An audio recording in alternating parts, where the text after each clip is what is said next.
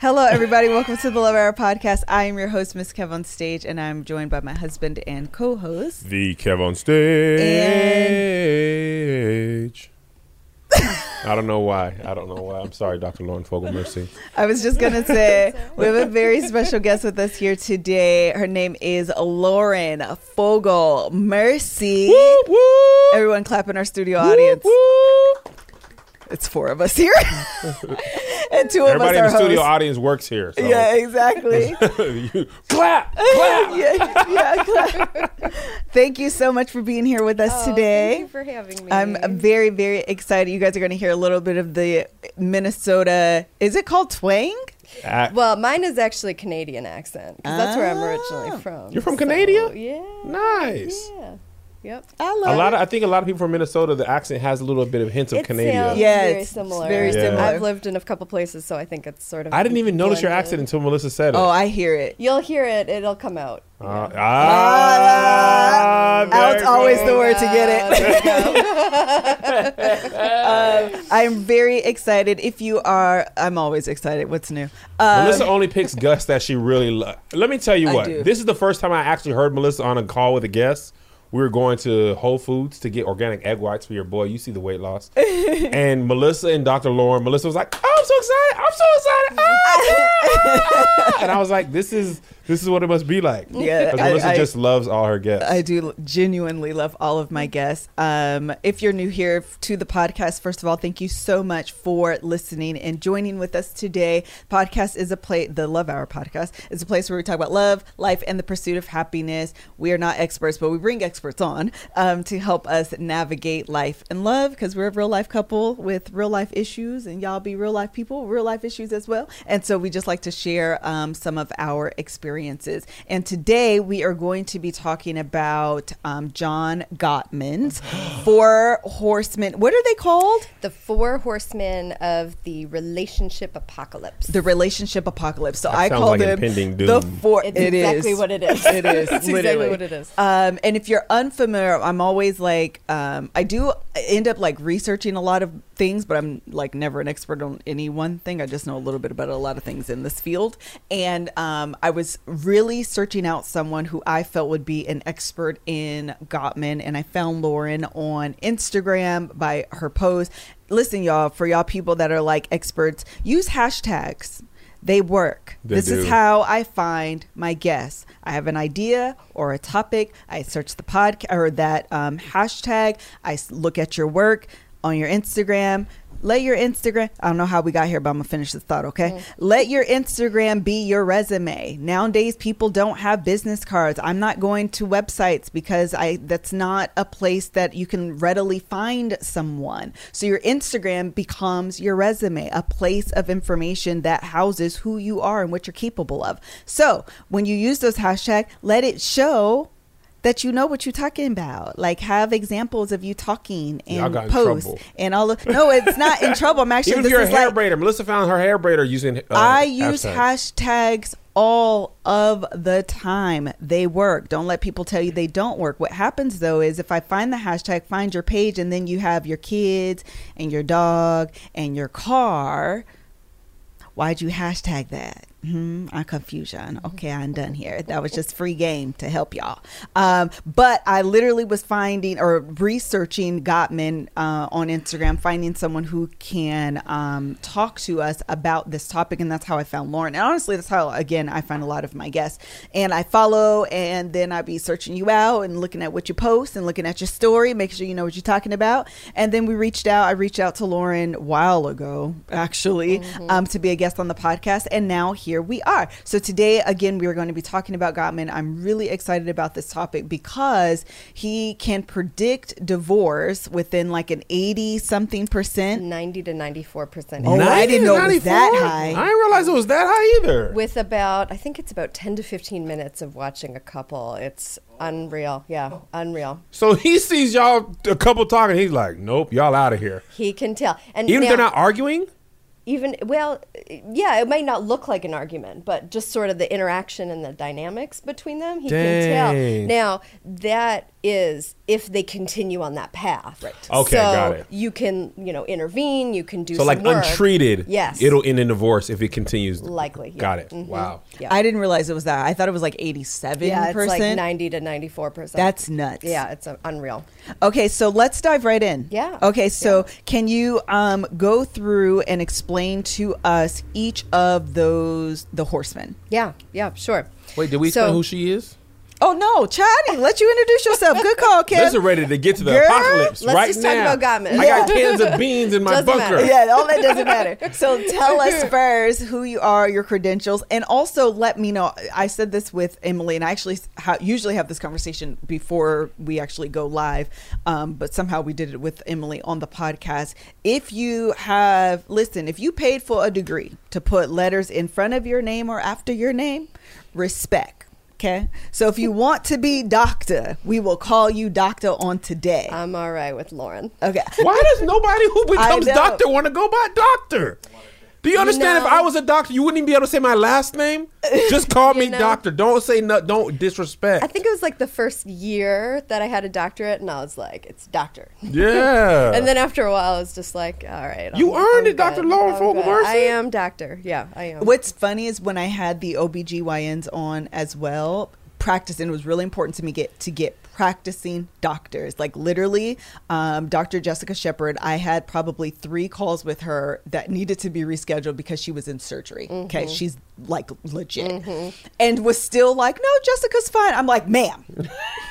You're operating on people yesterday. I'm calling you doctor. I sometimes find a gender difference here. And I don't know, that's not going to reflect everybody's experience, but there are a lot of women who tend to be, more casual. There's also a lot of women, and I think there's research to support this, that are not called doctor versus their male counterparts who are automatically referenced as Now doctor. that is a good point, and that is probably 100% true. Patriarchy always at the root of That's our right. problems. Yes. That's right. Well, Chad, I'm finna Because call we you haven't. I doctor on bet you, today. you booked 4 men doctors, it'd be Doctor Man. Right, Yeah. right. Yeah. Even Yeah. on freaking Watchmen, Dr. Manhattan, he didn't just go by Manhattan. Right. And he was a superhero. He wasn't even a real doctor. Funny.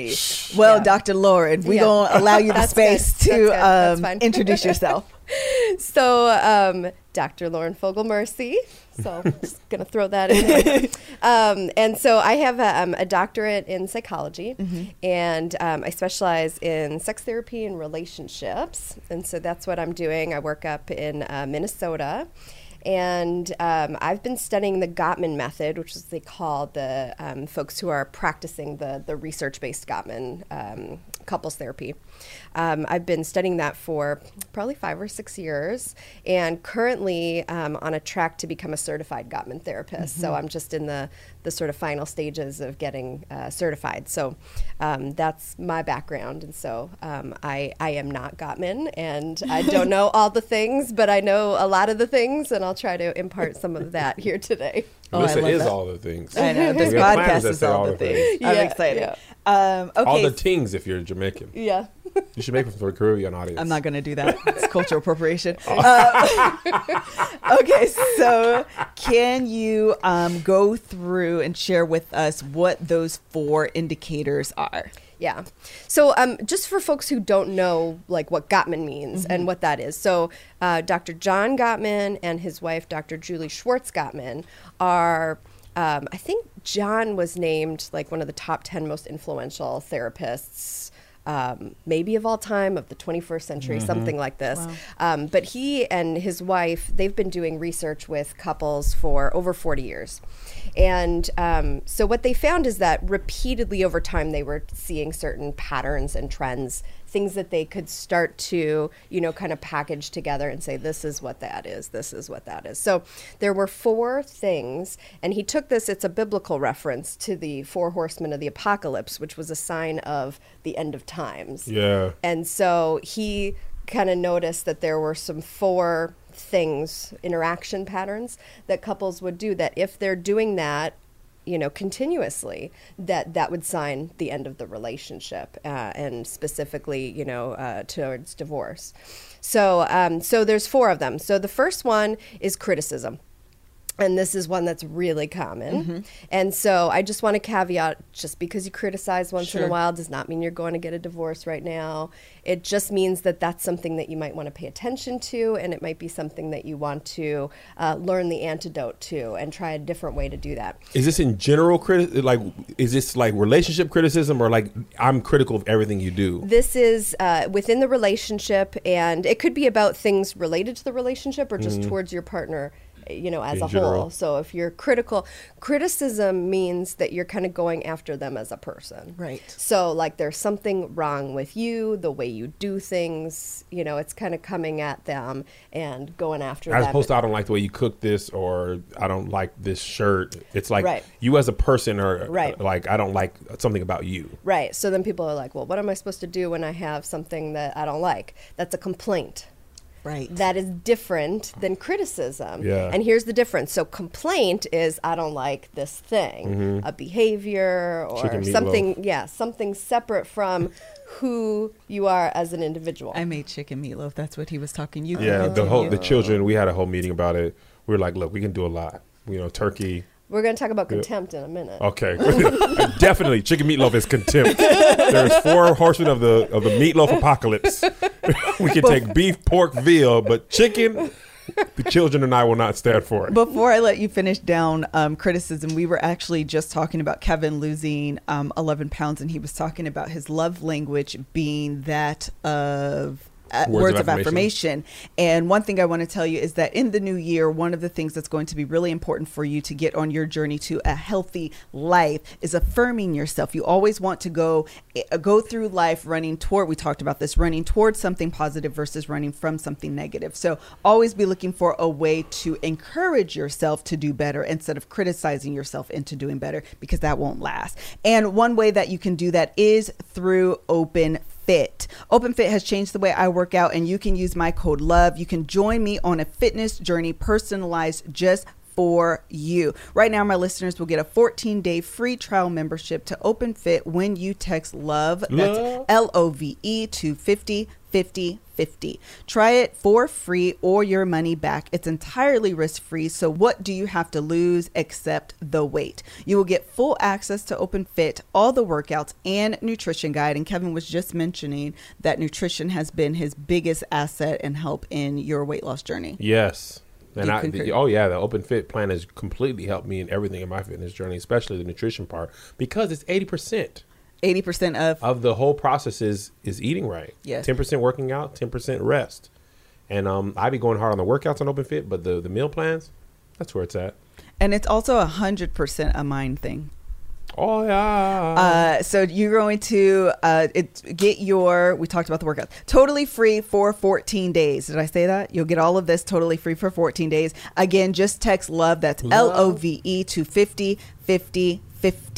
They have everything from extended bar. They have real-time workouts from certified personal trainers and everything that you need to get the most out of your at-home workout. Please make sure that you join. Get on the track to living the life that you've always imagined for yourself, and you can do that with Open Fit. Continue.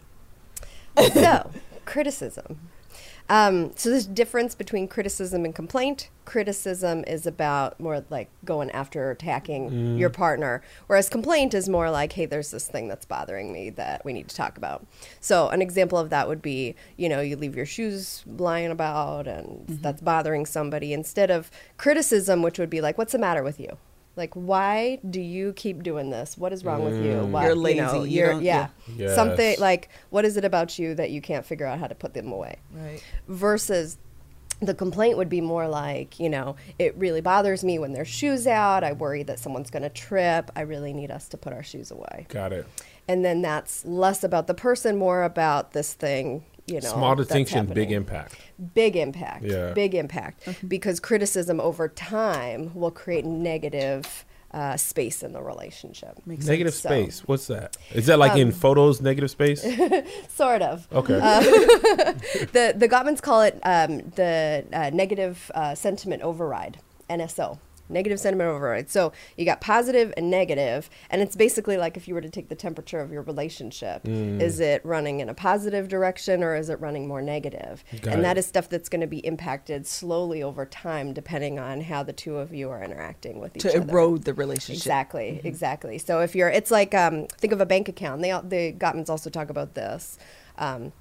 An emotional bank account, right? So if you think of your relationship as an account, you want to put lots of deposits in there and help that grow so that, if you have a deficit here or there, overall you're doing okay, you're in the green. Whereas if you're letting things, pile up over and over, you keep taking withdrawals, you're not adding deposits, you're in the red zone. Now when little things creep up, it has a big impact because you don't have any room to work with that. I get that a lot, actually. It's Melissa always says things don't happen in a vacuum. That's right. So it always feels like a little thing pushed you over, but it was just an accumulation of little things. Right. Undetected. Right. Okay.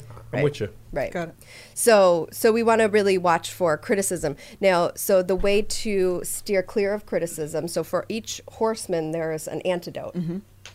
The antidote for criticism is going to be using a softened or a gentle startup.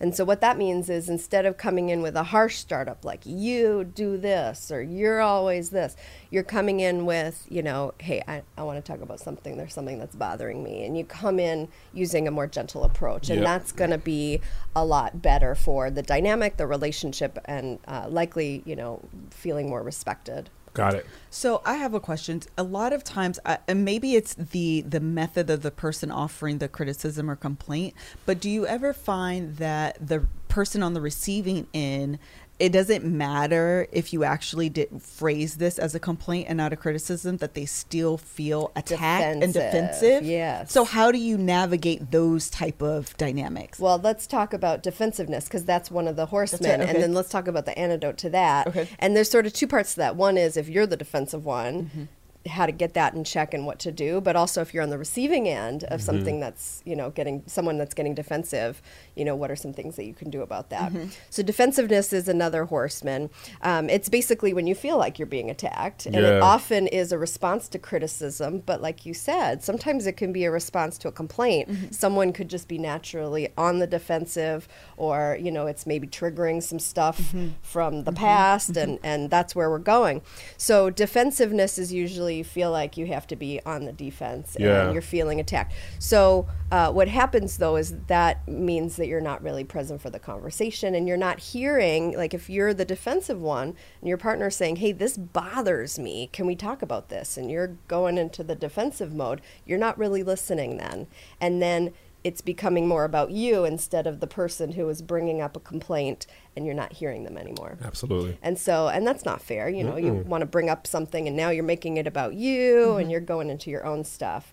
So the antidote for defensiveness is going to be taking responsibility. And people struggle with this because they're like, well, I have no responsibility here. I didn't do anything. I'm completely innocent. Yeah. But in relationships, we want to preserve the relationship and we want to keep it on the positive. And so if there's any part of what your partner is saying to you that you could say, hey, there's some truth here, or yeah, you're right, I left my shoes there and I know that bothers you and I wasn't thinking, sorry about that, let me go. Dr. Lauren Fogel-Mersy, it is tough.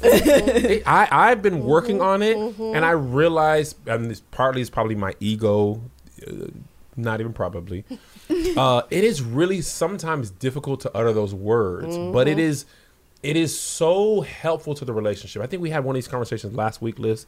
I can't remember what it was, but I remember myself saying, like, have you seen the movie Hancock? No. Okay, no. so Will Smith's in it. I always tell my brother-in-law, Greg, he's Hancock. Because Grant, he was just like a jerk and shady and super muscular and handsome and good at sports, went to Savannah State, all this stuff. And it was really hard for Hancock to say good job because he had to work with the police and he's like, good job. Like it always felt like it was really hard for him to do that. So I always mess with Greg about that. But sometimes in relationships, we're like that. Like it's very hard to admit our fault, And I remember telling Melissa, like, it's hard to see yourself doing wrong. Yeah. Right? So I had to say, I can see how my action That's right. was like could be perceived as that was not my intention. But it takes a lot of self-awareness and like ownership. And I think it's helpful when you have a loving relationship. But I can see if you're beefing, I could be like, I'm not doing that. Even if I am wrong, she be tripping too. And she don't ever do it, so I'm not going to do it. That's what John Gottman calls it, like righteous indignation, where we go and we're like, I have been wronged. I am the victim here. And so I need to, defend myself and stand up for myself. But this is, you're right, it's ego work. Yeah. And it's choosing to put your ego second to the what's in the best interest of your relationship. Right. You want to have a good relationship and you want to have one that's long lasting. Yes. Then sometimes you have to put that stuff aside, and that is hard. It is hard. And That what I is found hard. is when you do it, it makes it easier for your partner to do it. Oh, Because yeah. Melissa didn't say anything in that moment because in this one, she was completely like, right. But I found in our relationship now, when it's her turn to do it, she also does it. She, early in our relationship, she was not an apologizer as much as I would have liked. Can you tell him the truth, but it's fine. He's telling the absolute truth. But this week she was like, you know what? I apologize for that. And she wasn't being funny. She made a joke later, and I was like, man, that made me feel good. It made me feel real good. So I think it's harder to do it. And especially for me, I'm a tit for tat person. Like I say something tonight, and then you pat me on the head and say good boy. But overall, it's better to do that sometimes when you're wrong for the better of the entire relationship. That's right. Now, if you're having trouble taking responsibility, or you're having trouble finding some perspective in this, and you're just stuck in that, like, I'm a victim here, and this is so unfair, and the tit for tat. And this is something we'll talk about in a little bit, but it's always sort of a go-to get out of jail card, which is take a break. Like, you said something, I'm feeling defensive. Hey, I'm feeling defensive.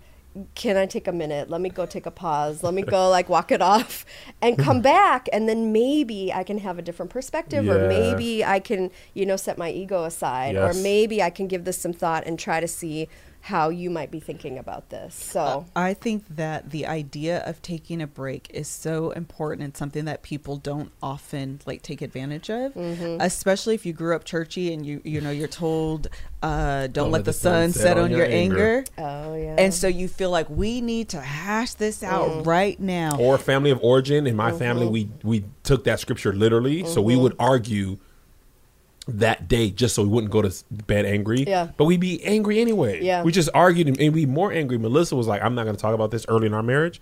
And then we just did it, and it was so much better the next day. Well, and it can often make things worse, and then you have to do all this repair to come back from it, because from the research, it's actually a better thing to take the break. Like when you're upset, go to bed angry.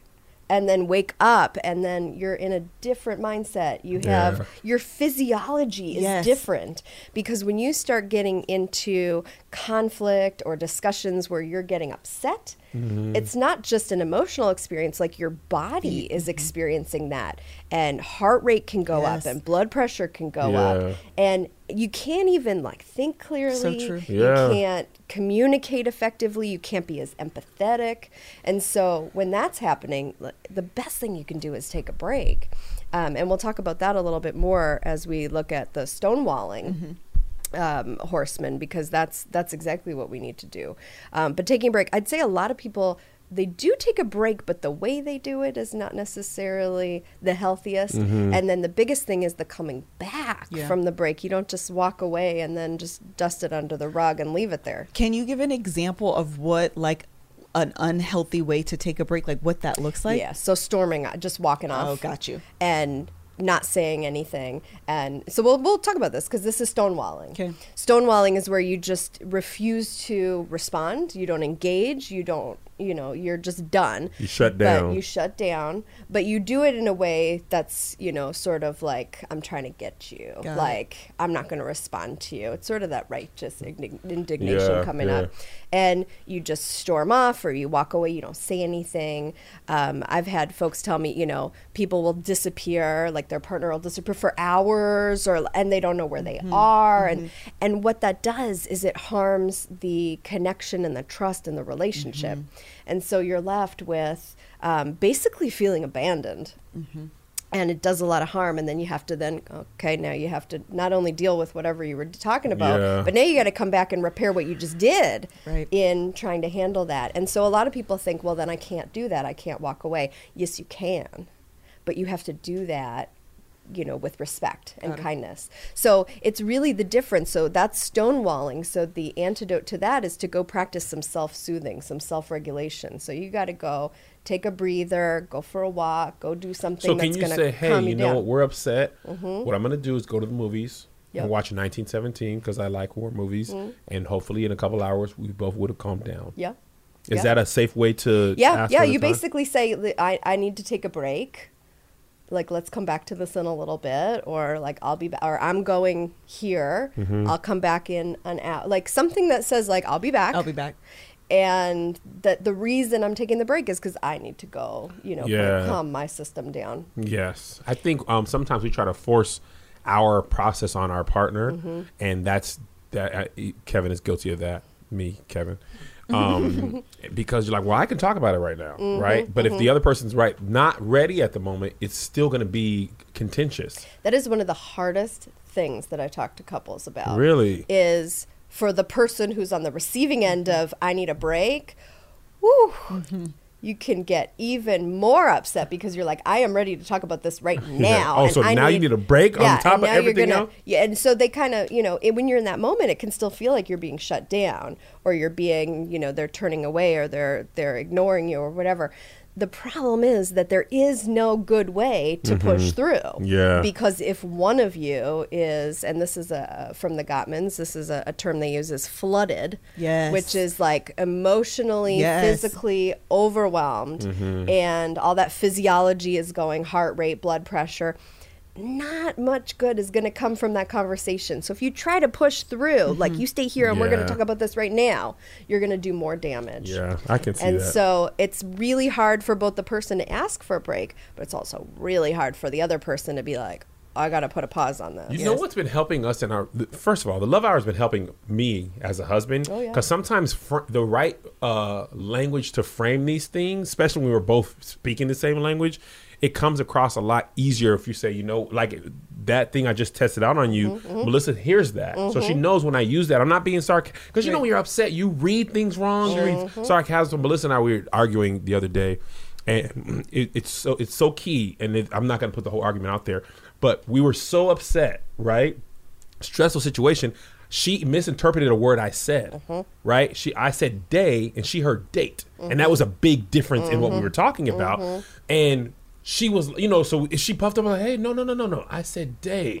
And she was like, oh, let's take a break, actually. Because sometimes you're so upset. You're even taking information wrong because it's like a road rage incident. So it's the fight or flight system that's basically being triggered, or the freeze response. And when we're in that state, our state, and talking about nervous system, our nervous system state, if we're in like survival mode, that's going to shape everything that we're taking in. How we take in information. So every experience that we have is going to be determined by what state we're in. So if I'm in a survival mode, I am searching and scanning for anything that is potentially threatening. Wow. And we do this whether That's a physiology thing. It's a physiology thing. So it's a nervous system that is primed to protect you. But in relationships, the nervous system doesn't always understand. Like, this is not actually threatening my life. But it just feels the like nervous that. system, it feels like that. That's crazy. What's interesting about that, going back to that example that Kevin gave, is that I was flooded. And so I was like, and I kept saying, I need to take a break, Kevin. I can't think about this right now. Like, I was frustrated. I was overwhelmed. And I recognized that it wasn't my fault. It wasn't his fault. It was like this outside circumstance, but it impacted us tremendously. And it was causing us to have this argument. I was like, I don't want to argue with you about something that you didn't even do. I don't want to have this argument with you because it's not even my fault. This is an outside source situation, putting this pressure on the both of us, and now we're having to come to a decision that we weren't equipped to make because we thought we made a decision, and now we're forced in a new situation. Now I got to think of all these variables I didn't want to think about. And now we're arguing. I need a break. And I kept saying it over and over and over until we got to the point where he said that, and he said day. I said day is still heard. That's still debatable. But in the moment, I was like, I need every bit of a break. And so I ended up taking Josiah to soccer practice. My sister ended up calling, and I was able to Now, Bad boys too. let me think about this from the outside, looking in, and kind of come to a different answer, look at this from a different perspective. And we were able to come to a much better decision after that.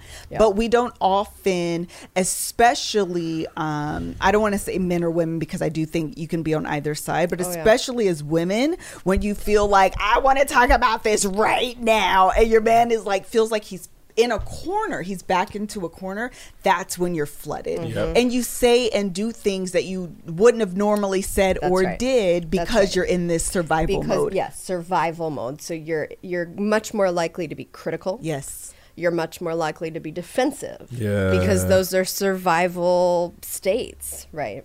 And so your body's kind of going haywire and taking over. And so it's really helpful to take that break. Oh, I just want to say one more so thing key. before you go on. I was talking to a doctor about my diet and eating right and stuff, and he's like, your stress levels are high, and I wasn't like stressed in life, and he said your body, if you have a poor diet, that also brings stress. He had front door stress and back door stress. Front door stress is like relationships, kids, money, finances, things like that, which I don't tend to be that stressed about. But he said if you have poor diet, then your body interprets that stress as the same way as, so that reminded me of what you were saying about fight or flight. Like your body doesn't care. And those tense like arguments, road rage or an argument with your wife or husband still feels like, could be a point of thing. I'm not saying domestic violence or anything like that, but it feels your emotions are still heightened. So it's really interesting that you say your body is reacting the same way because it's assessing the situation and it's not caring about the relationship one. So even an argument you might have like on a basketball court, like I might be really intense, but I the way I react to that person, they're not in a relationship with me, but the way I might react to my wife might have a longer standing impact than another thing because you're more invested. You're more invested. Yes. Good word. There is a lot at stake when you are having a conflict with your partner who you live with and who we place different expectations on. I expect you to be more like me and think like me, and we have sort of a way of us doing things versus, if there's differences between what my friends are doing and I'm doing, I don't really care. Yeah. It'll make me never mind. Do whatever you want. So good. So what we're talking about here are life skills. We're talking about skills that are life skills and translate into your relationship. And it's really great information. I also want to tell you another platform where you can get really great skills, and that is on Skillshare. I have discussed this on the last podcast, and a lot of you guys were asking, Melissa, which one are you talking about? Which one are you talking about? And it was the one about developing great habits. Again, what we're talking about right now. But this talks about your creativity and your passions and how to do things more effectively in your life. So therefore you can have those set. Kevin is a creative. I'll use this as that. Kevin is a creative. So getting all of this other stuff out the way allows him to spend more time being creative. Joshua, Kevin, shut up. What you want to do is, if you listen to the Love Hour, you know what that's about. I'm not going to go into it. I'm just saying shut up, okay? But what you want to do is take one of these classes. Again, I listened to the one on developing great habits. It was so helpful. And if I got nothing else from it, I got do it afraid, do it anyway. Do not let perfection prevent you from doing whatever it is you have on your heart and mind to do. Do it. It's 2020. It's the year of vision. Go do the things that you have in your mind. Go do them. Skillshare is a proud sponsor of the Love Hour. Explore your creativity at Skillshare.com/Love Hour and get 2 free months of premium membership. You guys sign up for this. Listen to that class. That's 2 whole months of unlimited access to thousands of classes for free. Get started and join today by heading to Skillshare.com/Love Hour. Again, that's Skillshare.com/Love Hour. Kevin is often one of those people that people look at and they're just like, how is he doing all the things I wish people do? I was listening to a podcast, actually it may have been on Skillshare. I was listening to something here recently and they were talking about, what did I tell you? Few people dream, less people do, even fewer execute. Lots of people dream. Few people do, less execute. Be a person that executes this year. Do it afraid, do it anyway. I also want to tell you about ShipStation. You guys know that we sell merchandise. We use ShipStation as our platform to do so. It is fantastic because it is a platform that lets you integrate all of your different shipping platforms. Yeah. Okay. No, shipping Interfaces. That's all what of your shipping interfaces into it, whether you ship on or you sell on Etsy or on eBay or on your own website. You can pull all of that into one central location to allow you to ship your merchandise out a much simpler, more efficient way. Get this year off to a great start at ShipStation.com. Just use my offer code LOVE, that's LOVE, to get a 60-day free trial. That's 2 months free of no hassle, stress-free shipping. Just visit ShipStation.com, click on the microphone at the top of the page, and type in LOVE. That's ShipStation.com. Enter offer code LOVE. ShipStation.com. Make ship happen. I want to say this really quickly. If you are selling on multiple platforms, that is inefficient because you have to go to Etsy and pull your orders. You have to go to eBay and pull your orders. You have to go to your own website and pull your orders. And what you don't want to do is lose money because you're like, I just want to sell this all on one place. This allows you to get your money, get your coins from all the different places, but you just have one central location to ship from. Okay. ShipStation.com, child. Okay, go ahead, Miss Lauren, Dr. Lauren. So we're talking about stonewalling. Yes. Which is another one of the horsemen. That's the third one. So you want to practice taking a break. When you take the break, what you want to do is make sure that you're doing something that is calming for you, because the last thing you want to do is sit and stew about how your partner is being unreasonable and all the things that you're going to tell them when you come back together in 20 minutes. Let me tell you my argument, and here's where you're wrong and I'm right. If you are rehearsing all that or stewing on that, you're staying elevated, you're flooded, and you're staying flooded. That so was you want to really do something to really calm down. So go for a walk or go take a shower or whatever it is that helps you to calm down. But you want to make sure that before you come back, you feel like, you've had some time to let your body decompress. And so I think, based on the research, it takes about 20 minutes. If your blood pressure and your heart rate was elevated, it takes about 20 minutes for that to come back to a baseline. So you want to take about 20 minutes.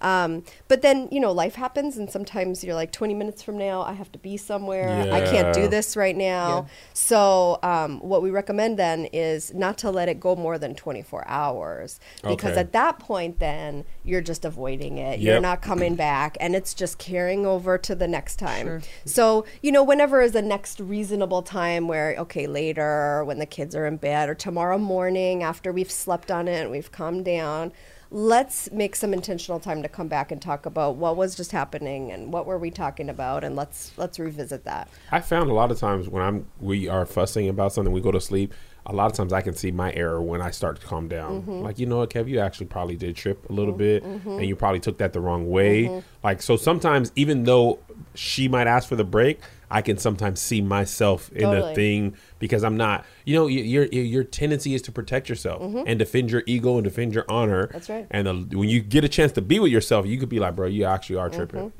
One thing I think is so important about this as well is the idea of not going back and like, let me get my argument together. I think that is because listen, I'll take a break and also be like, so he said this, let me make sure I have an answer to that.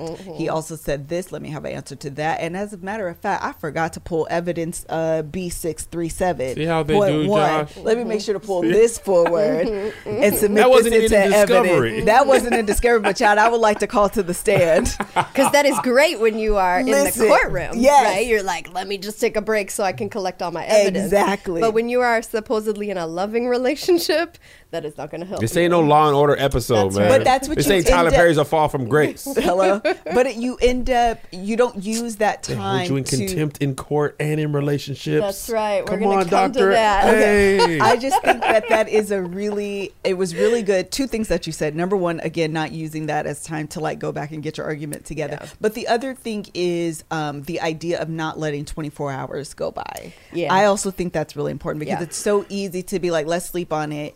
And actually now we're in a much better space put it away. Because we haven't talked about it. So let's just not talk about it at all. What happens is it's like a backpack and you just keep adding all of this stuff, all this, we didn't come back to this. We didn't come back. Yeah. You just keep throwing that in your backpack so that you've got this arsenal when you're coming to the next one and you're like, arsenal was a good word. Oh, I'm not done. Let me also come to you with, 5 other things that we took a break, we didn't come back to, and now I'm going to bring it all out at once. And that's when you have an argument about you spilling the water, and all of a sudden you're talking about things from 1989. Yes, yes.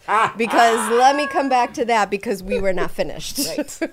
Yeah. So that's what, and then conflict and disagreement feels so overwhelming and so overpowering, because you're like, what are we even talking about right now? We were talking about this word that you heard this and I heard, and now we're talking about 10 other things, and I don't even know where to go with that. And so that's where we shut down, and we just don't, come to it thoughtfully. So that's just like your iPhone. Another iPhone analogy. Tell us. Your iPhone gets too hot. It can't even process information. Your iPhone needs to cool down. Yeah. Literally, you cannot do anything when your phone it literally will just be like, I can't do anything. I need to cool down. And you have to wait 10, 15 minutes for your phone to literally cool. You have to move it out of a hot space to a cool space. Good job. And that's how relationships are. Literally will not do anything I love anymore. your analogies about the, phone updates and all of that. I'm good with cell phone analogies. I have been actually using that same analogy for the longest Don't time. let him take the credit Kevo for Stage it. Institute. I think we're on the same page there. How would he take credit for my analogy? Is that your analogy? Girl, yeah. You got to keep updating. Hold on, Miss Dr. Oh, Lauren. you know what? The email adding was me. The email adding was me. You know what? This might be a good time to talk about how there can be 2 different perspectives about something, and both could maybe be right. Listen, let's talk about it. Because one thing Kevin always She's pulling out does. evidence from 1989. No, I'm not. But this ain't done talking about it. I'm going to bring it up. I've been thinking about it. So here we go. That from 1991, Kevin is so good about most things removing me from any scenario and allowing himself to have all of the credit. Centering himself. So in this example, this is a complaint that yes, she has this about is a you. complaint. Sounds like It's a bordering criticism. on criticism. Okay, well, it might end up being. So, in the example of the cell phone, the way that it actually started was I was showing Josiah how to work on his phone, and in the midst of I'm like, this is how you do it, and I realized it's not working, and I was like, boom, light bulb. I share this, and child, somehow or another, it has become where he doesn't even remember that it was me. I don't. So tell us more. Help us. Talk about, you have a complaint. I have a complaint. Tell me what my complaint is, because I only have a criticism. You're going to say, I didn't know I was doing therapy today, but here we go. Well, Here we go, Dr. Your Moore. office and your therapist. So what you might say is, you start with, I'm feeling frustrated, or I'm feeling whatever it is that you're feeling. Put a feeling word in there. When I see, us talking about this, I feel like I'm being dismissed, or, that some of the ownership for that idea is not being, credited to me. And I feel frustrated. What I need is, and this is where we're going to insert. These are great words. These are good words. Because I can already feel myself taking this better than it should be like, you are still my idea. I'm a black woman. Grab. I'm feeling left out, or I'm feeling dismissed, or I'm feeling frustrated. I feel like, I'm not getting some credit here. And what I need is, and then you're going to put in at the end what your positive need is. So good. Now, here's what a positive need is. A positive need is not a negative need. So a negative need, what we a lot of times do, will say, what I don't need from you Girl, is. listen. What you need to stop doing is. You turn into what a black I don't woman want. right there. Lauren You turned had into head me. bob, head bob. You start with What I don't feel need. frustrated. What I do not want. And Where'd what your I don't Canadian want you to accent go? do is You from Baltimore. What I don't need is this. You feel me, cuz? Like, Dr. Lauren. that was good though. Because then what you're doing is, now the other person is getting defensive, Right. and they're not listening to you, And they're not now even gonna you're address your complaint at all. You're off to the races. Nobody's getting heard. Do you wanna So give it a when try, you Liz? say a positive No. a positive need is basically saying, here's what I do want or need. I need some credit for this. I need you to acknowledge, that I had some say in that, or I had, some idea that I shared as part of that. So, here's how I feel. Here's the situation. Here's what I need. And then it comes across as more of an invitation. It's like, I'm inviting you to do this thing that will, have, real impact on me. And then that will help us. Yeah. Dr. Lauren, that was really great, Really great. because it is so easy to start off so well and only get 50% of the answer in this. And Because end up with what I don't need. Is. right, me, Melissa, today, right now, will say something like, I feel like this. And what I don't need you to do is, so how about in the future? We got the first part. Listen, So well. all day. Soft answer, she's great at the Listen, entry. soft entry, got that. Soft entry. And then let's end with what you shall not do in the future. Yes. Okay. Yes. And And so that's all I end up hearing. Forget it. Yeah. If you end like that, you forget about the soft entry. So good. A lot of this stuff, actually, and I know the Gottmans talk about parenting stuff, which I haven't even, started to really dive into probably until I have my own children, and then I'll start looking at it. But, Take your time. but there's a lot of Overrated. crossover Yeah. in how you talk to children and how you talk to adults. And, it might sometimes help to think about that. Like what you want to do when you're telling your kids, like, don't do that. You want to actually invite them and teach them, like, here's what we want from you. We're going to sit, know with our what? shoes on the floor rather So than don't put your feet on the couch. So my oldest son, this happened yesterday. He has become a shower monger. Okay, I came home from the gym. He's in the shower. I take a 15-minute shower. I get out. He's still in the shower. Right. My older brother is the worst. He takes showers with no idea or care that other people live in the house. We ain't got hot water heater for everybody to take showers for an hour long. So I'm trying to teach my oldest son that I want him to be more considerate, right? So what I told him was, hey, I actually don't mind you taking a hot shower for as long as you want. The only issue is, so my youngest son went to take a shower, the water's ice cold, right?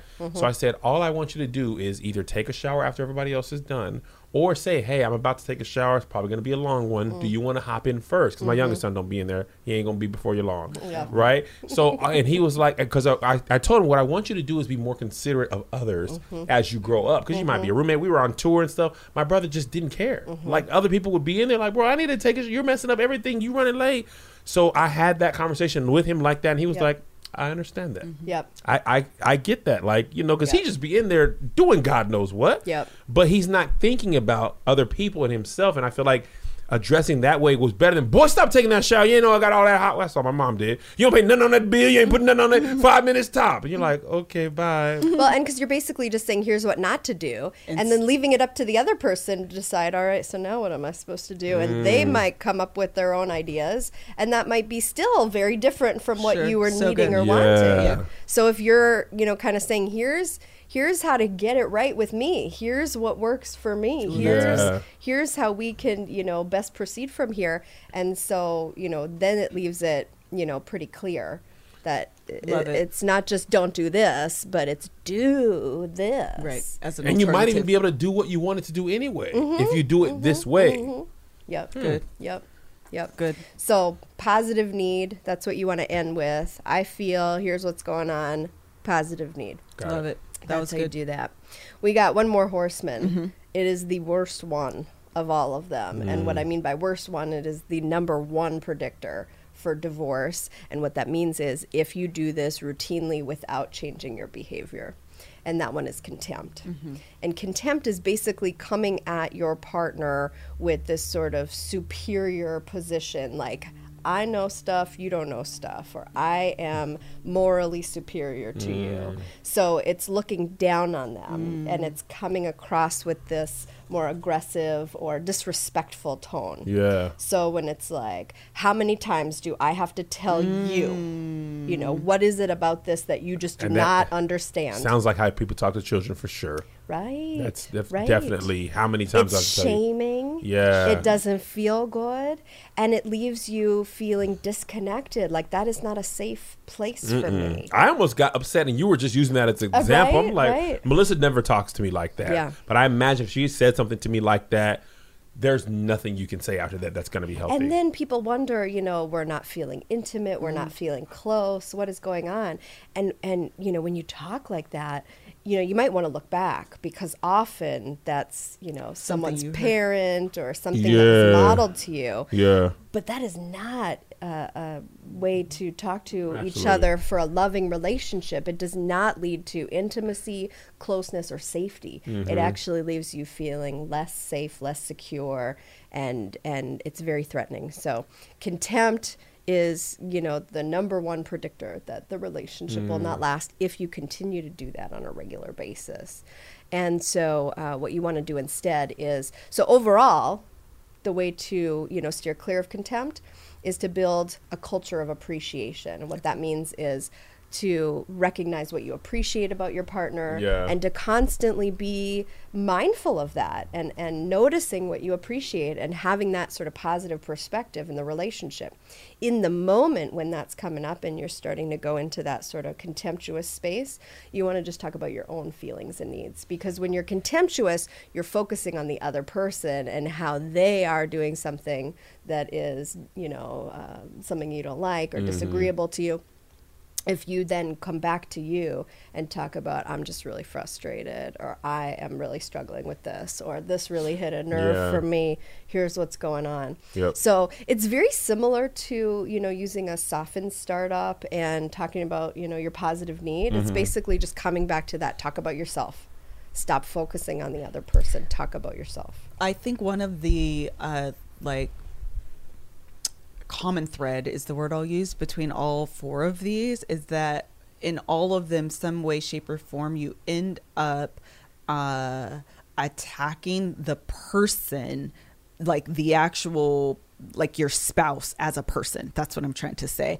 And what you're saying in almost all of them is to kind of reframe that. And and I can understand why contempt can be the number one, because in that, what you're saying is, all of these things have culminated where you are the problem. And so I feel like I need to babysit you. I feel like I need to help you along the way. And I just want to change everything about you so I don't have to do this. Yeah, I think, one of the hardest things, and certainly one of the most common things, is folks coming in, especially when they come to couples therapy, with at least one person saying, this person is the problem, and your job, we are hiring you to fix them.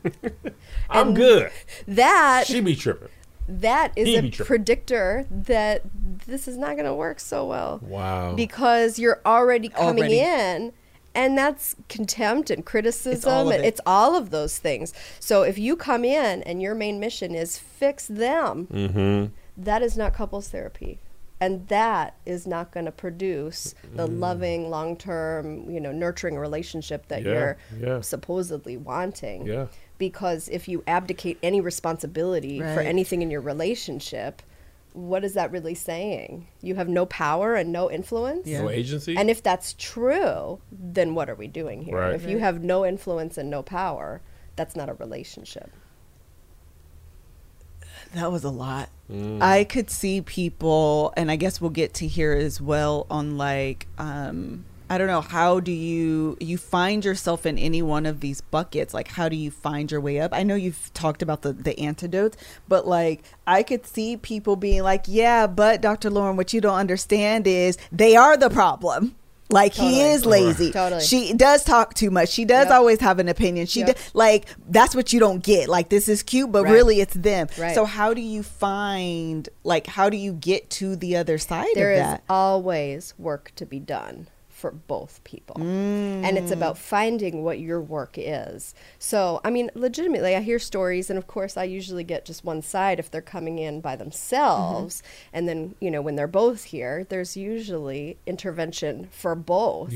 But for example, let's say you have a partner who is very contemptuous and very critical, and you're just like, oh, I'm just trying to get through the day.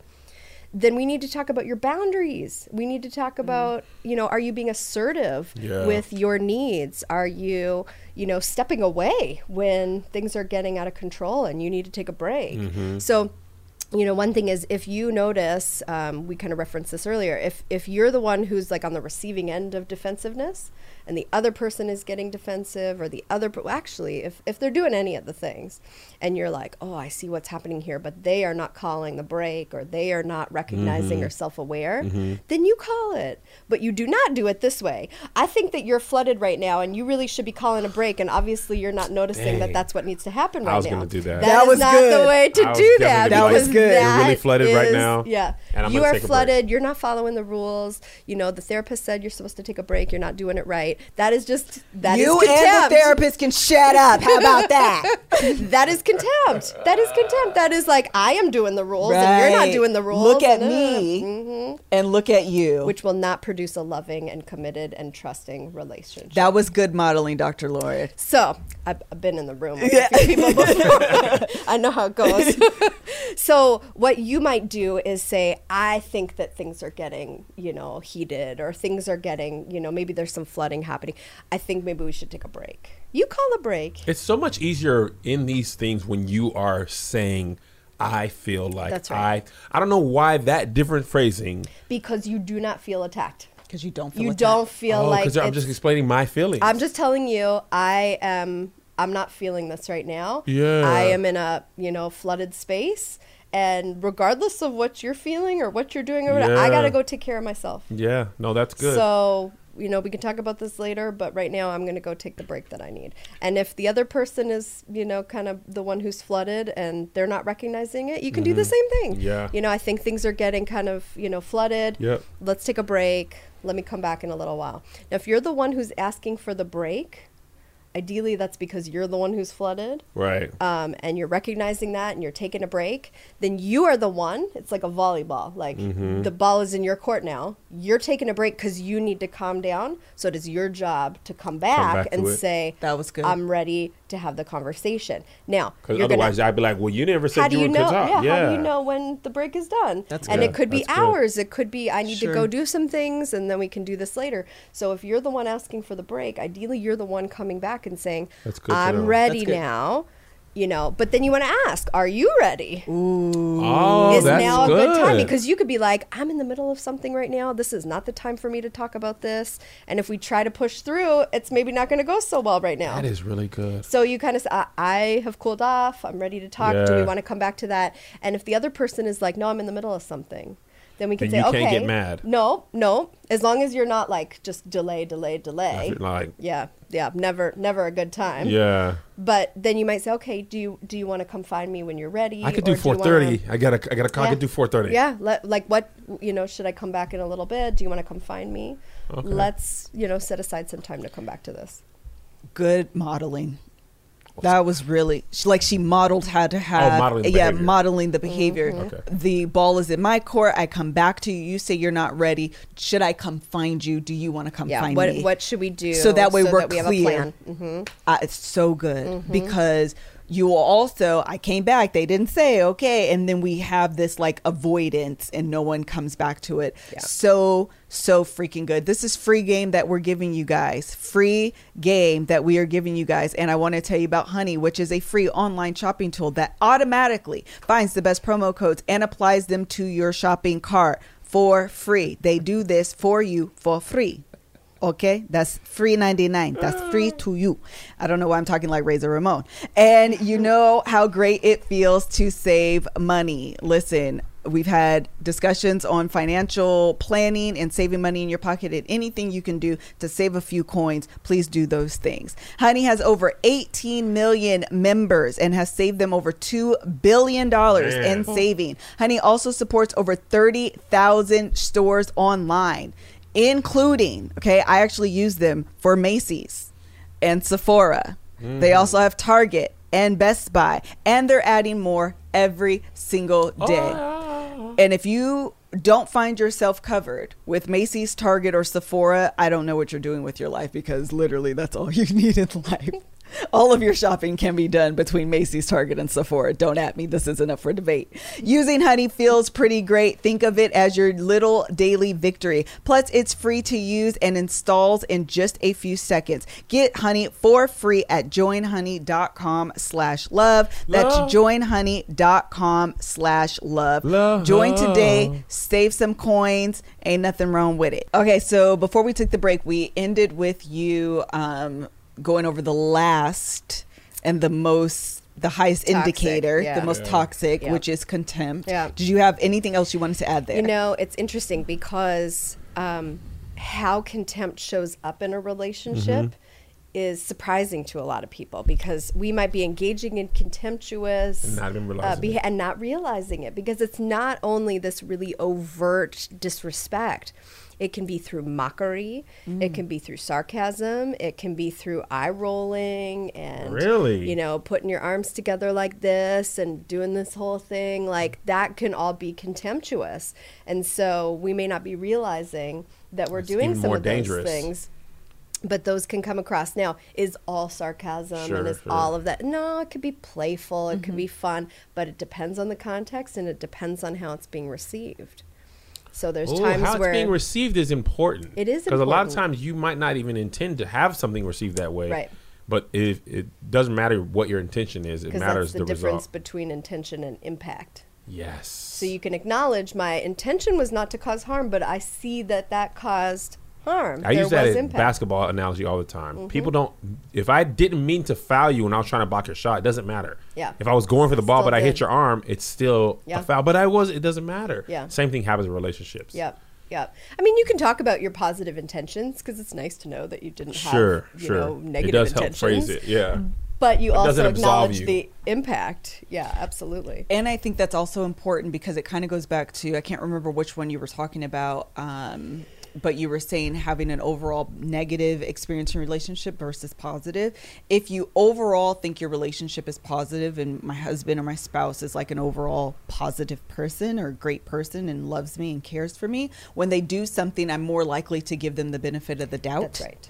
Than Yeah. if That's right. if we Yeah. are in a contemptuous relationship. I think he is a problem. All the problems in our relationship are a result of him. Yep. I'm not going to give him that benefit of the Because doubt. then your state, the nervous system, how you show up to almost every interaction is likely going to be some of that fight or flight. And so you're going to automatically, like before a word is spoken, you're ready to be defensive. Yep. You're Yeah. ready to, Yes. you know, criticize. You're on that attack. So if you're coming in from a, you know, loving place or a place of respect, and so that's why it's really important to pay attention to the emotional bank account of the relationship. And so something that the Gottmans talk about and a lot of people are familiar with is their 5-to-1 ratio. The 5-to-1 ratio is basically that when you're in a conflict, when you're like, I have a complaint or something's bothering me, you want to have 5 positive exchanges to every 1 negative. Okay. That's actually their conflict ratio. So a lot of people think that that's just in general in life. That's a conflict ratio. So when you are in the middle of, I have a complaint, I'm feeling this way, there might be some ways that you can throw some positivity into that. So taking responsibility or saying, you know, I see that you have a point, or what my husband does, which I am working on because I find it really hard when I'm like, I don't like you right now. And he will put his hand on mine and just like reach out and be like, hey, you know, let's talk about this. And so that's a moment of, that's a positive. Or Means I'm not you know, threatening. it means that, you know, we're Yeah. going to figure this out. So you That's want really sweet. isn't I don't it know if cute? I'd be here for it though. I know. I struggle with this Yeah, because it's really hard, especially if you're in that fight or flight Girl. mode, to be like, you are a threat I've to tried me. some hugs in that thing, and they were not well received hugs. So it totally depends on your relationship. Yeah, Sometimes yeah. you can use humor to diffuse the situation. Oh, I'm humor diffused. I'm humor. Sometimes and it makes it worse. And sometimes it makes it worse. So you have to know, you know, what works for one Gauge the relationship room, doesn't man. work for the other, And or the also- time. Yeah. I know I'm interrupting you a lot because it's That's really okay. interesting. That's okay. What worked last time doesn't That's right. necessarily mean it's going to work this time. That's right. Context is Context important. is everything. Everything. Yeah, and it's Everything. like, but last time, that's in sex, like more than one area. Yeah. You can't just say, well, this worked last time, I'm Yeah. going to try the exact same You way. might know that in general, Yeah. most of the time, this could work. But then depending on the circumstance, for some reason today, that's not working because there were just a bunch of things, you know, Yes. that piled up and it's just not going to work today. So, you know, but trying to infuse some positivity, even in the midst of conflict, Yep. by softening your startup and using the antidotes and taking responsibility is going to help to, you know, get to, let's be on the Let same me page. tell you what, Dr. L. FM. It's a lot. It's a lot. When people say marriages work, we're never really outlining what that means. Oh my we just gosh. say No. it. Like when we are arguing, Melissa and I, we don't tend to have like screaming matches. We've never actually screamed at each other ever. Never got physical. Yeah. But that doesn't mean the arguments aren't intense. Right. And trying to remember all the stuff. And now, mind you, this is in a relationship where we literally do a podcast about relationships and trying to remember all. And you know what's funny? So this stressful situation Melissa and I were talking about, this is so funny, right? I've sat on this Love Hour 2 years, learned all this info, right? When that outside factor came in, it was like I forgot everything I ever learned. I know to cater to her emotions and not to logic. But I use a lot of sports analogies for myself and for the men watching. It's like a quarterback knowing you're not supposed to throw this foul from this place. You're not supposed to throw across your body. You know that. But you do it sometimes and he gets intercepted. It's the fight or flight. Yes. That's what's happening. So if you are entering into that zone, that's when you're going to forget all your the training. Things. And I do it too. I'm a therapist. I study this. I practice it. But you make mistakes. Oh yeah. You ask my husband. It's like, but you know this, and like, because things it. in theory and practicality are different. Which is why you want to be so aware of what state you're in. If you're starting to get into that fight or flight, when you're entering that flooding zone, game is over. Game Time over. up. Right? That's good. Because then when you come back, then you can be like, I'm going to say the I feel statements and I'm going to do all the things that I know how to do. But you can't, your body will not let you do that because you were in fighting mode. That is so So good. it doesn't matter that you know all the things. It doesn't matter That's that good. you've read all the. You need to make sure that you're not flooded. If you're flooded, it's over. Take a break. Come back. And actually, as you say that, I'm realizing in these arguments when I've seen myself, it's after that flooding moment has passed. Yeah. Right. And I'm able to more see the situation can be like, clearly. oh, Because I my know what emotions to are. do. Sometimes just not having your emotions high That's right. allows Makes you all to the see more difference. clearly. That makes a huge difference, and that is not like a flaw in you or in me, or that is just a part of our humanity and how our nervous system is basically looking out for us. It's like if something is about to go down, I'm ready for it. Absolutely. It's like being hungry or tired. Like, you know, if my wife or I'm hungry, like, let's just not do this because I'm hungry. Whatever you do, I might not even be upset if I were full. Hangry is a thing. Hangry this for is this not guy. the time to talk to me about that because I need to eat. Yeah. And that's serious. Absolutely. I'm tired. Survival, right? Yes. I need to get my basic needs met. That's your that body. That also works when you're tired, right? Which is why you want to go to bed and then come back.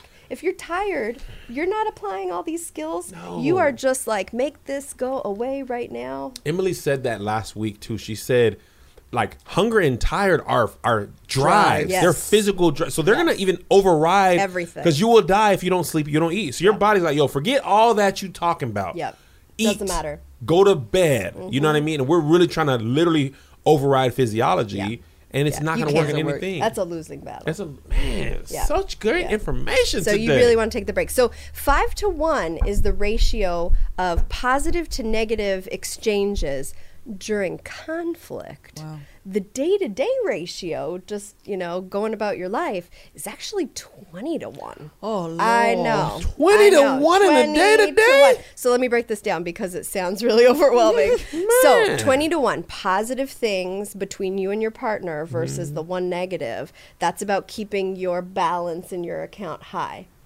So what that can translate to is a quick text in the morning. Hey, hope you have a good day today. Thinking of you. Talk to you later. Or, hey, I was at the grocery store. Your favorite cereal was there. I picked it up for you. Like 1, 2. Like each of those things is a deposit. So these are often not grand gestures. And what people get stuck on is they try to like make up a lot of negativity with these big overtures. Like, okay, we're just going to go on a big trip and I'm going to buy you something nice. And that's going to make up for all of the negativity. And it just doesn't work like that. So you have to come back. So think about it like if it was an actual account, right? You get a big job, you make a big chunk of money, but you were in the hole pretty bad. You were overdrawn in your relationship. You're still not even in the green yet. Fees, interest, additional stuff. Right. And you got a big check. Yes. Right. Now you're just less overdrawn. Now you're just less overdrawn. You're not but you're positive. not in the positive.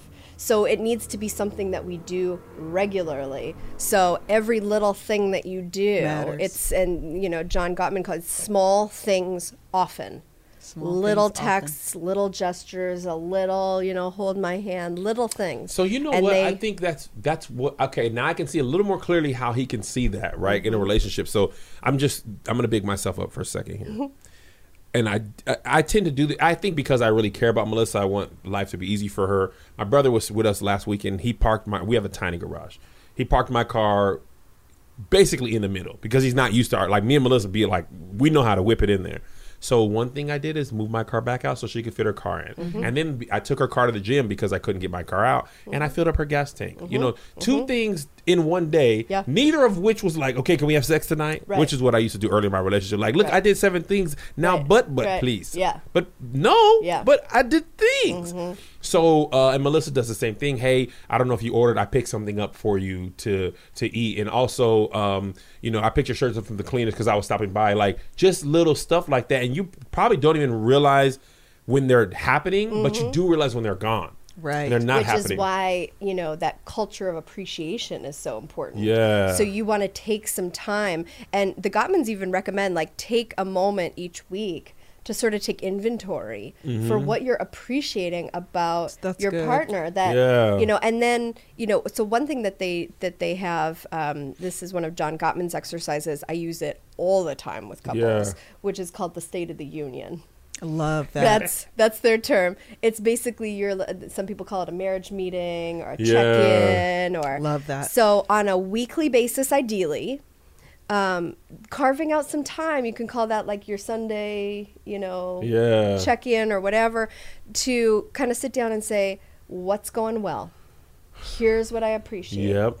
Hey, something happened the other day that bothered me. We need to circle back to it. Let's, talk Love about that. idea. That's so And then much- let's talk about like Yes. what's coming up this week. How can I show up for you? What can I do to make your life better? How can I show up for you? So, It's such a great question. So good. So then, if you're doing that on a regular basis, and the reason why it's recommended to be weekly is that if stuff's going on during the week and you didn't get a chance to really suss it out, you can sit down and say, let's kind of tackle this now so that it doesn't grow into resentment and contempt and negativity.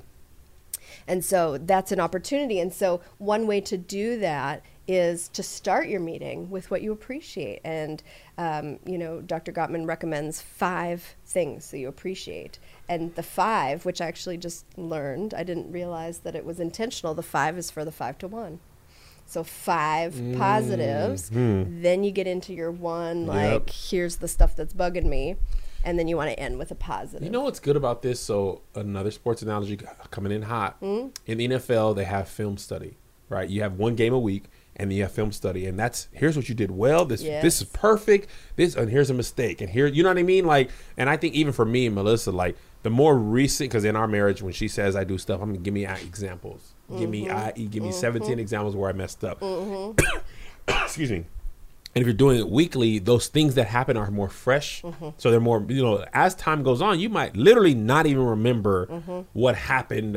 But the person who was offended, their memory is clear about the emotions. I was going to say, I don't necessarily remember what you said. So I forget what the quote is. There's a very well-known quote about, like, you won't remember what was said or what happened. You remember how they felt. How they made you feel. And so that you're going to remember in real time. I don't remember what you did 3 years ago, but I remember that really upset me, and I'm still holding on to that. Yeah, that's good. So if you have a regular check-in and you make time for that, then you're really kind of getting some of that stuff figured out as it goes. And you might be then shaping the next week. So it's like, hey, let's not keep repeating the same thing that's not working. And let's figure out a way to make it work this week. And you know what else? Sometimes you don't even realize how something's being perceived or interpreted. So somebody says it at a State of the Union where our emotions are not high. Like, oh, you know what, by the way, you've been doing this, and that, and it doesn't really work. Let's try this. I'm like, oh, okay. I thought that was cool. My bad. You know, I didn't even know. So that's a lot of easier way to interpret that information than always at an argument. It's also, if you're planning it, then you're less likely, hopefully, unless you're really good with timing, you're not flooded in that moment. So you're coming into it and you're both kind of, okay, open. We're going to sit down, we're going to talk about things, and each of us get a chance to talk about, if something's bothering us. And the more you do it, the less stuff there'll be to talk about. because you're and the addressing it. easier it'll be. So Yep. the hardest thing is to get something like this started, because if you haven't been doing this for a while and Yeah. you're harboring a lot of resentment, Yeah. you're going to come in and you're going to be like, okay, meeting number 1 of a list that's like this long. Here's all the things that are bothering me. All the things. The other things that you want to make sure that you're doing is you're talking about one thing at a time. I was just going to ask you, how do you avoid this starting off with, here are the 5 things that I appreciate you, very quickly. Now let's get to the real stuff. Yeah. And then it you ends up have in the list, and right. it's an argument. One thing at a time. That's the key. So there was something that bothered me this week. Can we talk about it? And then you do the like, I feel this is what happened. This is what I need. Yeah. And then you finish that first. Is there anything more you want to say? Is there anything more you want to say? Are we good?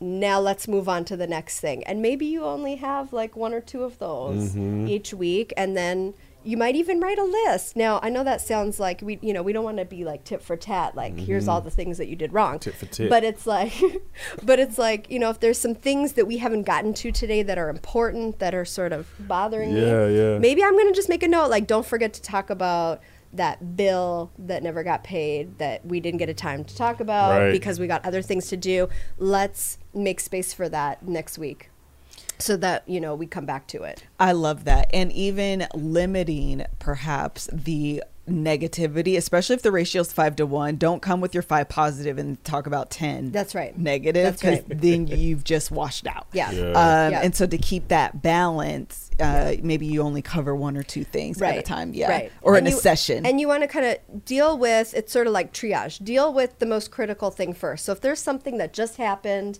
and we haven't talked about it, or Sure. it's really under my skin, Yeah. we're going to start there first. And then, depending on how that goes and how much time we have, maybe we'll get to a bigger issue. That's Good stuff. That was you good got stuff. out here, got a gunshot wound to the chest, Right. and a hangnail. You're Right. like, forget the gunshot. Let's start. Like, Right, hold on, like let's this just is bothering. No, let's just put some pressure on this wound first. Right. You're right, very good at right. this. You I got can to see why you stop. haven't practiced. Thank you. So the other thing that's come up a lot, and I've been getting a lot of feedback about online, is perpetual issues versus solvable issues. Ooh. And this is a tough one for a lot of people.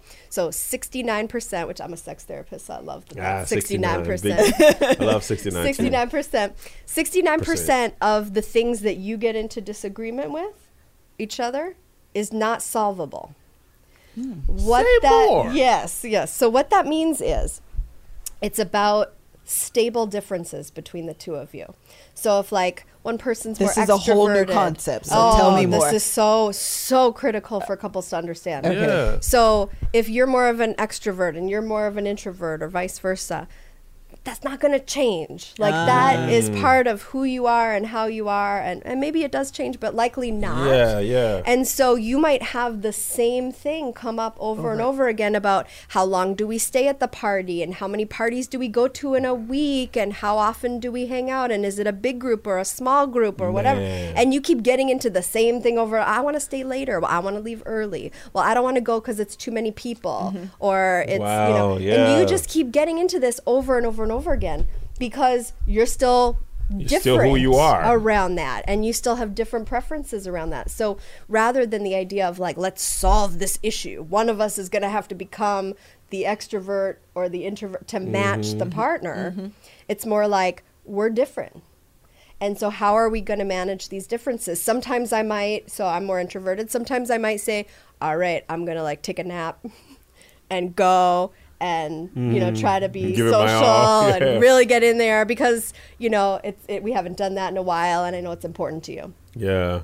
And then sometimes, I might take a separate car and go Yeah. home early, and you stay and you have a good time, and I'll be there. And then when I've had enough and it's my boundary, time to go to bed, I'm out of there.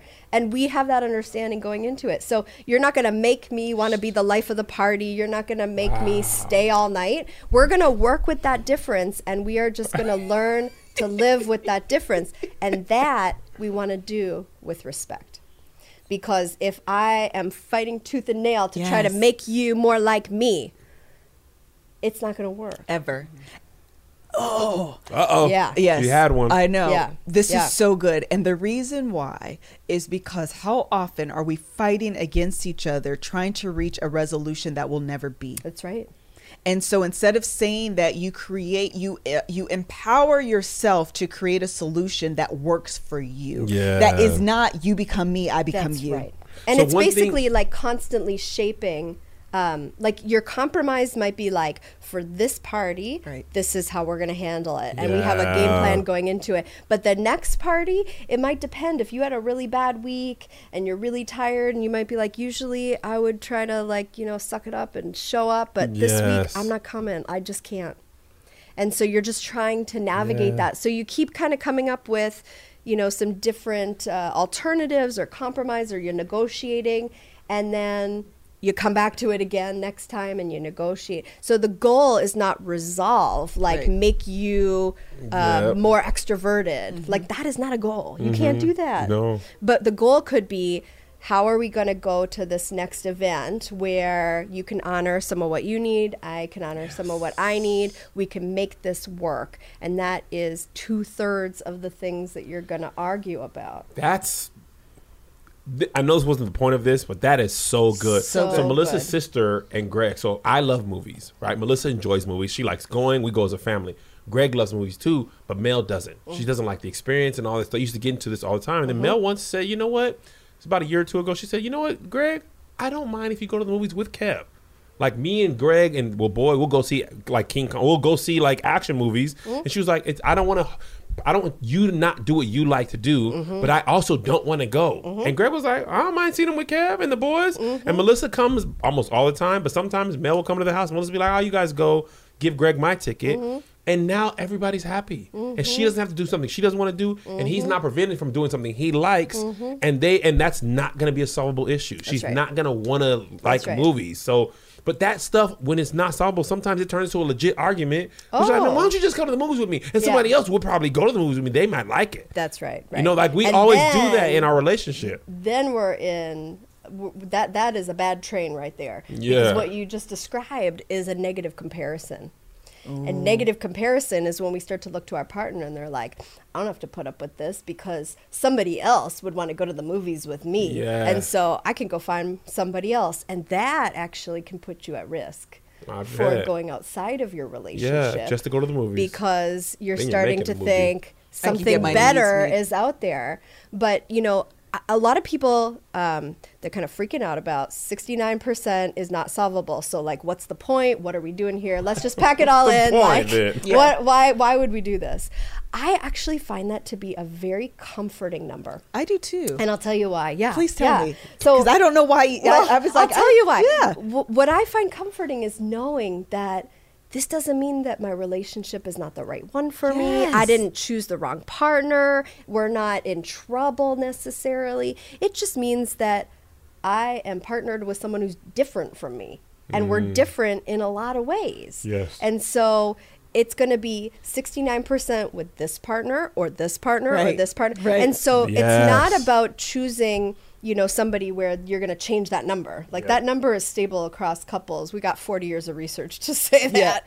You're just different people, but you're going to pick which problems you're going to deal with perpetually over a Yeah. lifetime. So if the problems that you're dealing with are also deal breakers for you, then we've got an issue because that becomes really hard to live with. Yep. Versus you like movies, I don't like movies. We're going to have that difference for the rest of our lives and we're just going to learn how to live with it.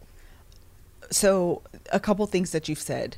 Number one, I found that number to be very comforting as well. I think you articulated what I was feeling. But the other thing is that what you're also saying is that I don't have to be with someone who is me to make this relationship work. And a lot of times when we're in one of those four states of the apocalypse, it's because we think this doesn't work because he's so different than me, because she's so different than me. Instead of saying it doesn't have to work for this to work. Yeah. I don't know if that, okay, Yeah, that makes absolutely. sense. So you just have to be creative in finding your solutions that actually satisfy both of your needs. Because if you don't creatively find those solutions together, what happens is that becomes interpreted differently. Yeah. So it's no longer just about I don't like the movies. It's you don't want to spend time with me. It's not only do you not go to the movies, but you don't go to my work functions. Then you go back to the courtroom and you're fact finding all the evidence Yes. that To says, support. here's why this is never going to work Yes. and you're the wrong person Yeah. for me Yes. and all this stuff. But I just love that, like, this doesn't matter. Yes. Whether you're with, whoever. So that You're next person might go to the different. movies, but they might hate your mom. That's right. And that's what's more That's important. right. I can That's go to right. the movies by myself, but you don't get have along to with my just mom. That's a decide. deal breaker. So you pick your problems. So you Yeah. pick your problems. You pick which problems you're willing to live with. And they could irk you and they could bother you. And, sometimes you just mean, oh, man, this is so frustrating. But it might be, if I trade this problem in, I'm trading for another problem. I'm not trading it might for be a like deal breaker. No problem problem. free. Right. Problem free does not exist. You can't even be problem free with yourself. That's If right. you lived alone, you get on your own nerves. Like, That's you're supposed to right. get up and clean. That's I right. don't feel like it. Them dishes is in the sink. It's So how can interesting. we expect to work with a relationship we can't even get along with our own bodies? That's right. That's right. I was at a training with the Gottmans studying for their couples therapy, and John said something which I found to be kind of profound. And he said, we often will pick a partner because they're a bit different, like Yeah. because they're not exactly like us, because that probably doesn't work I either couldn't if be you're with with my somebody own who's self. exactly like Annoying. you. There's no balance there. Yeah, there's no balance. Somebody So- competing for jokes with me? Yuck. Right. So we're looking for somebody who's different. But then once we secure the relationship, we're like, okay, now make me more like you and make you more like me. And we try to make them like us. And that's where you have the conflict. Yeah. Rather than knowing that you're you, I'm me, and there's a certain level of autonomy and we're individuals and we're just not going to blend 100% on everything. And that's Yeah. that is You relationships. need peanut butter and jelly to make the sandwich work. That's right. Love it. That was really good and so helpful and empowering. I actually felt very empowered to be okay Yeah. that and differentiation within relationships are good. Yeah. Like having that, again, that autonomy, that is so good. I was just talking about that in my last live, like trying to force me to assimilate into who Kevin is, I lose me. That's and you right. will become resentful of that as well. So that, Yeah. go ahead. Oh, sorry. I was just going to say, it's a fine balance between finding the we and the you and me, because you don't want a we that's so assimilated that you have no identity outside of the relationship. Yes. That is boring. Yes. And we don't like it. Like that creates a whole Yep. set of issues. It's stale. It's Yeah. the same, there's no creativity in that. But we also want certain things where we establish a we. Yes. Because we are still a unit. And so there Yeah. might be some things that this is how we do it. This is how This is how we do think about it. things. Absolutely. So it's a fine balance between having the autonomy and individuality in the relationship, but also having an identity of we. And it's just a matter of like, what are the things that we're kind of co-creating together? And this is how we do it in our relationship versus these are the things that I do. And they're maybe different from you. Yeah. And that's okay Yeah. because we're different people. Yeah. Love that. And I also love the idea that it's a constant negotiation. One thing that we have tried to do, and I've fought against it, and now I'm like, this is why, and I didn't know. Kevin's like, just tell me what it's going to be. And I'm like, I don't want to because what works for me today, and that's just for anything. Like we were talking about sex at the time, but even with like going out, I can't simply say, give me 5 times that we're going to go out, because depending on the day, I may not want to. So let's just always be willing to come to the table and have a negotiation, have that, again, that negotiation. So when we go out to the world, we're a united front. It's temporary compromise because you're dealing with perpetual problems and things are not static. Yes. So how I show up today, I might be a lot more compromising today because I'm feeling like I'm in a good place. I'm well rested. I had some food. I'm good. And so I might be able to give a little bit more today and say, Yep. I'm going to flex a little bit more and, kind of meet you in what you're asking for me. And other times it might be like, I'm just not there. Like, I just can't. So it's finding temporary compromise and then revisiting these conversations throughout the rest of the relationship, because it's not just like, this is how we'll do it for the rest of our lives. It's, now we're going to do it this way. And then you use your State of the Unions to talk about how that's going. Do we need to make a change? Do we need to come up with a new compromise? Because maybe from lived experience, this isn't working the way we thought it was. Yeah. Love that. I just absolutely, and I love the idea of a temporary compromise. Oh, that was good. It's trial and error. You want to see how it goes. A lot of like scientific method kind of like, here's what I think might work. Yeah. Let's try it out for a couple weeks and then let's come back together and see how it's going and maybe we tweak or modify. Love that. Love that. Okay. Did you have any other last things, Kevin? Dr. Lauren, I always like my guests to have the space to give us like any last tidbits or information or something maybe we didn't compromise that's like really important, something that you see that you would love to share.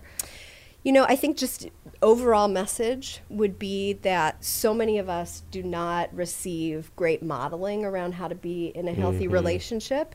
We didn't study it in school. Nope. So we're all kind of going in here without the tools and the knowledge to make it, successful and work and healthy and happy. And so I kind of approach this like just anything else. Like if you didn't have the user manual or you didn't know how to do something, what would you do? Yeah. You would go research it. You would go study it. You would go like figure out how to make that successful. Yeah. So if you want to have a really happy and healthy relationship, go study it. Yep. The Gottmans have books. They've got a fantastic blog. And you can go to Gottman.com and, read just snippets of all the things that we just talked about today.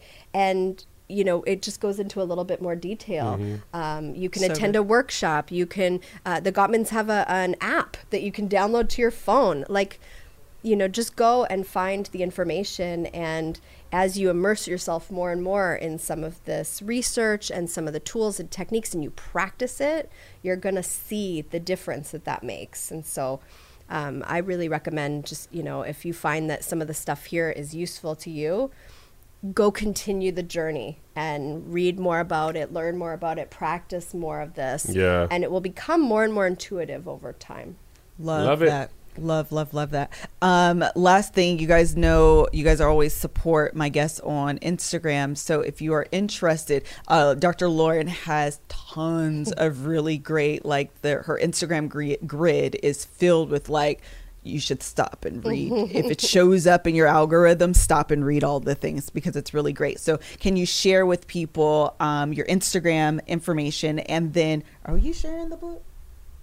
Oh, I'm okay talking about. Good. I mean, Chad, I wasn't sure. I it's was like, in process. Okay, and then you can talk about your book, and we'll bring you back on. I know I didn't know if we needed to cut that, so I wasn't sure. That's okay. That's okay. Yeah. So I am most active on Instagram, so that's at Lauren Fogel, Dr. Lauren Fogel-Mersy. Yeah, added the doctor on there. There, it's there. So Dr. Lauren Fogel-Mersy on Instagram, and I also have a Facebook that I link to the Instagram, so you get all that there.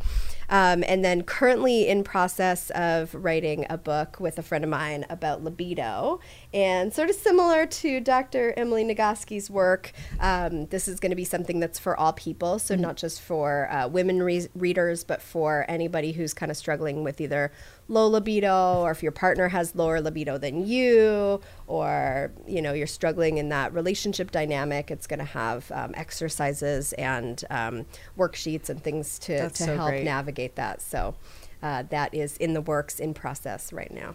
And when that's done, child, she's going to be in our, I have a book club, and we will be reading that book. Yeah. So when that comes out, just already know that that's what's going to happen. Yeah. I think that's it. In the meantime, I would just like to say thank you so much for joining us today and sharing with us all things Gottman. I learned a ton of information. I hope that you did too. Please make sure that you signed up for the Love Hour conference. We are in 2020. We are like, it's tomorrow, okay? Not literally, but like it's close.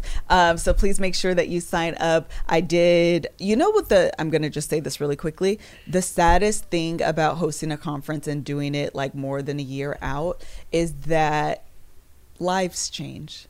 And so some of the good news that happens is that people get pregnant and they're like, I'm due like right around the conference. Please, what can I do? And then there are people that get divorced.